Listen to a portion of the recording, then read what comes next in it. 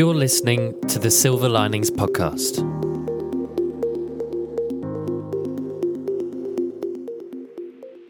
If you enter most Salvation Army corps and churches, you will find our place of prayer, generally at the front of the hall.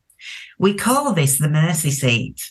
And last year I was leading worship at a Salvation Army church where the mercy seat spoke to me in quite a beautiful but new way. There was just a small group of us gathered for worship, including a gentleman for whom life was obviously very difficult. He had no place to call home, and he had come to the morning meeting, our service, not only looking tired, but a bit dishevelled and obviously hungry.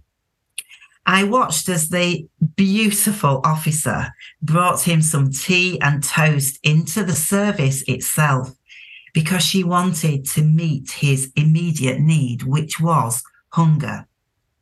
As I continued to lead the service, I remember at one point the man walking past me with an empty plate and mug in his hand, and I just presumed that he was returning them to the kitchen. It was only actually at the end of the service that I realised that the gentleman had placed the empty plate and mug on the mercy seat. All that was left was a few crumbs where the toast had been devoured to meet the man's hunger needs.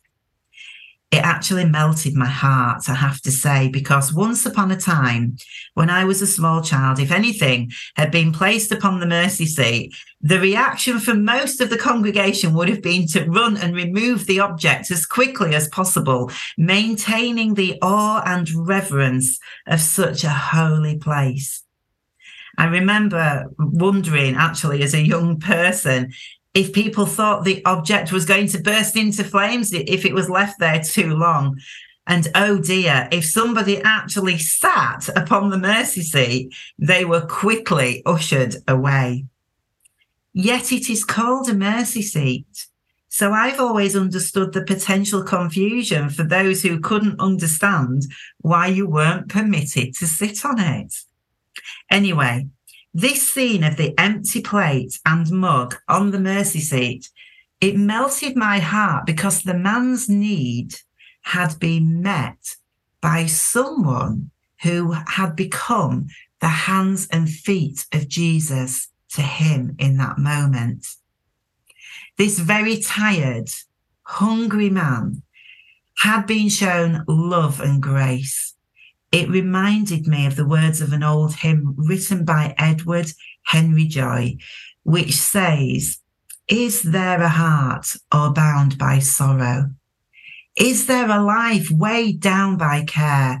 Come to the cross, each burden bearing. All your anxiety, leave it there. All your anxiety, all your care, bring to the mercy seat and leave it there. Never a burden he cannot bear, never a friend like Jesus." I imagine having no food brings anxieties and care.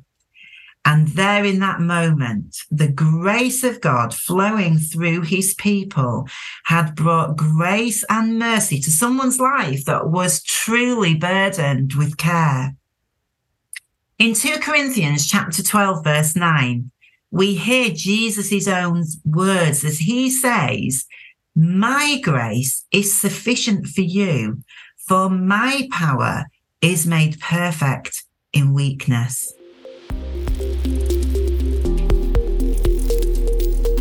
Connect with Andy and Ali and the Older People's Ministries team via salvationist.org.uk/OPM.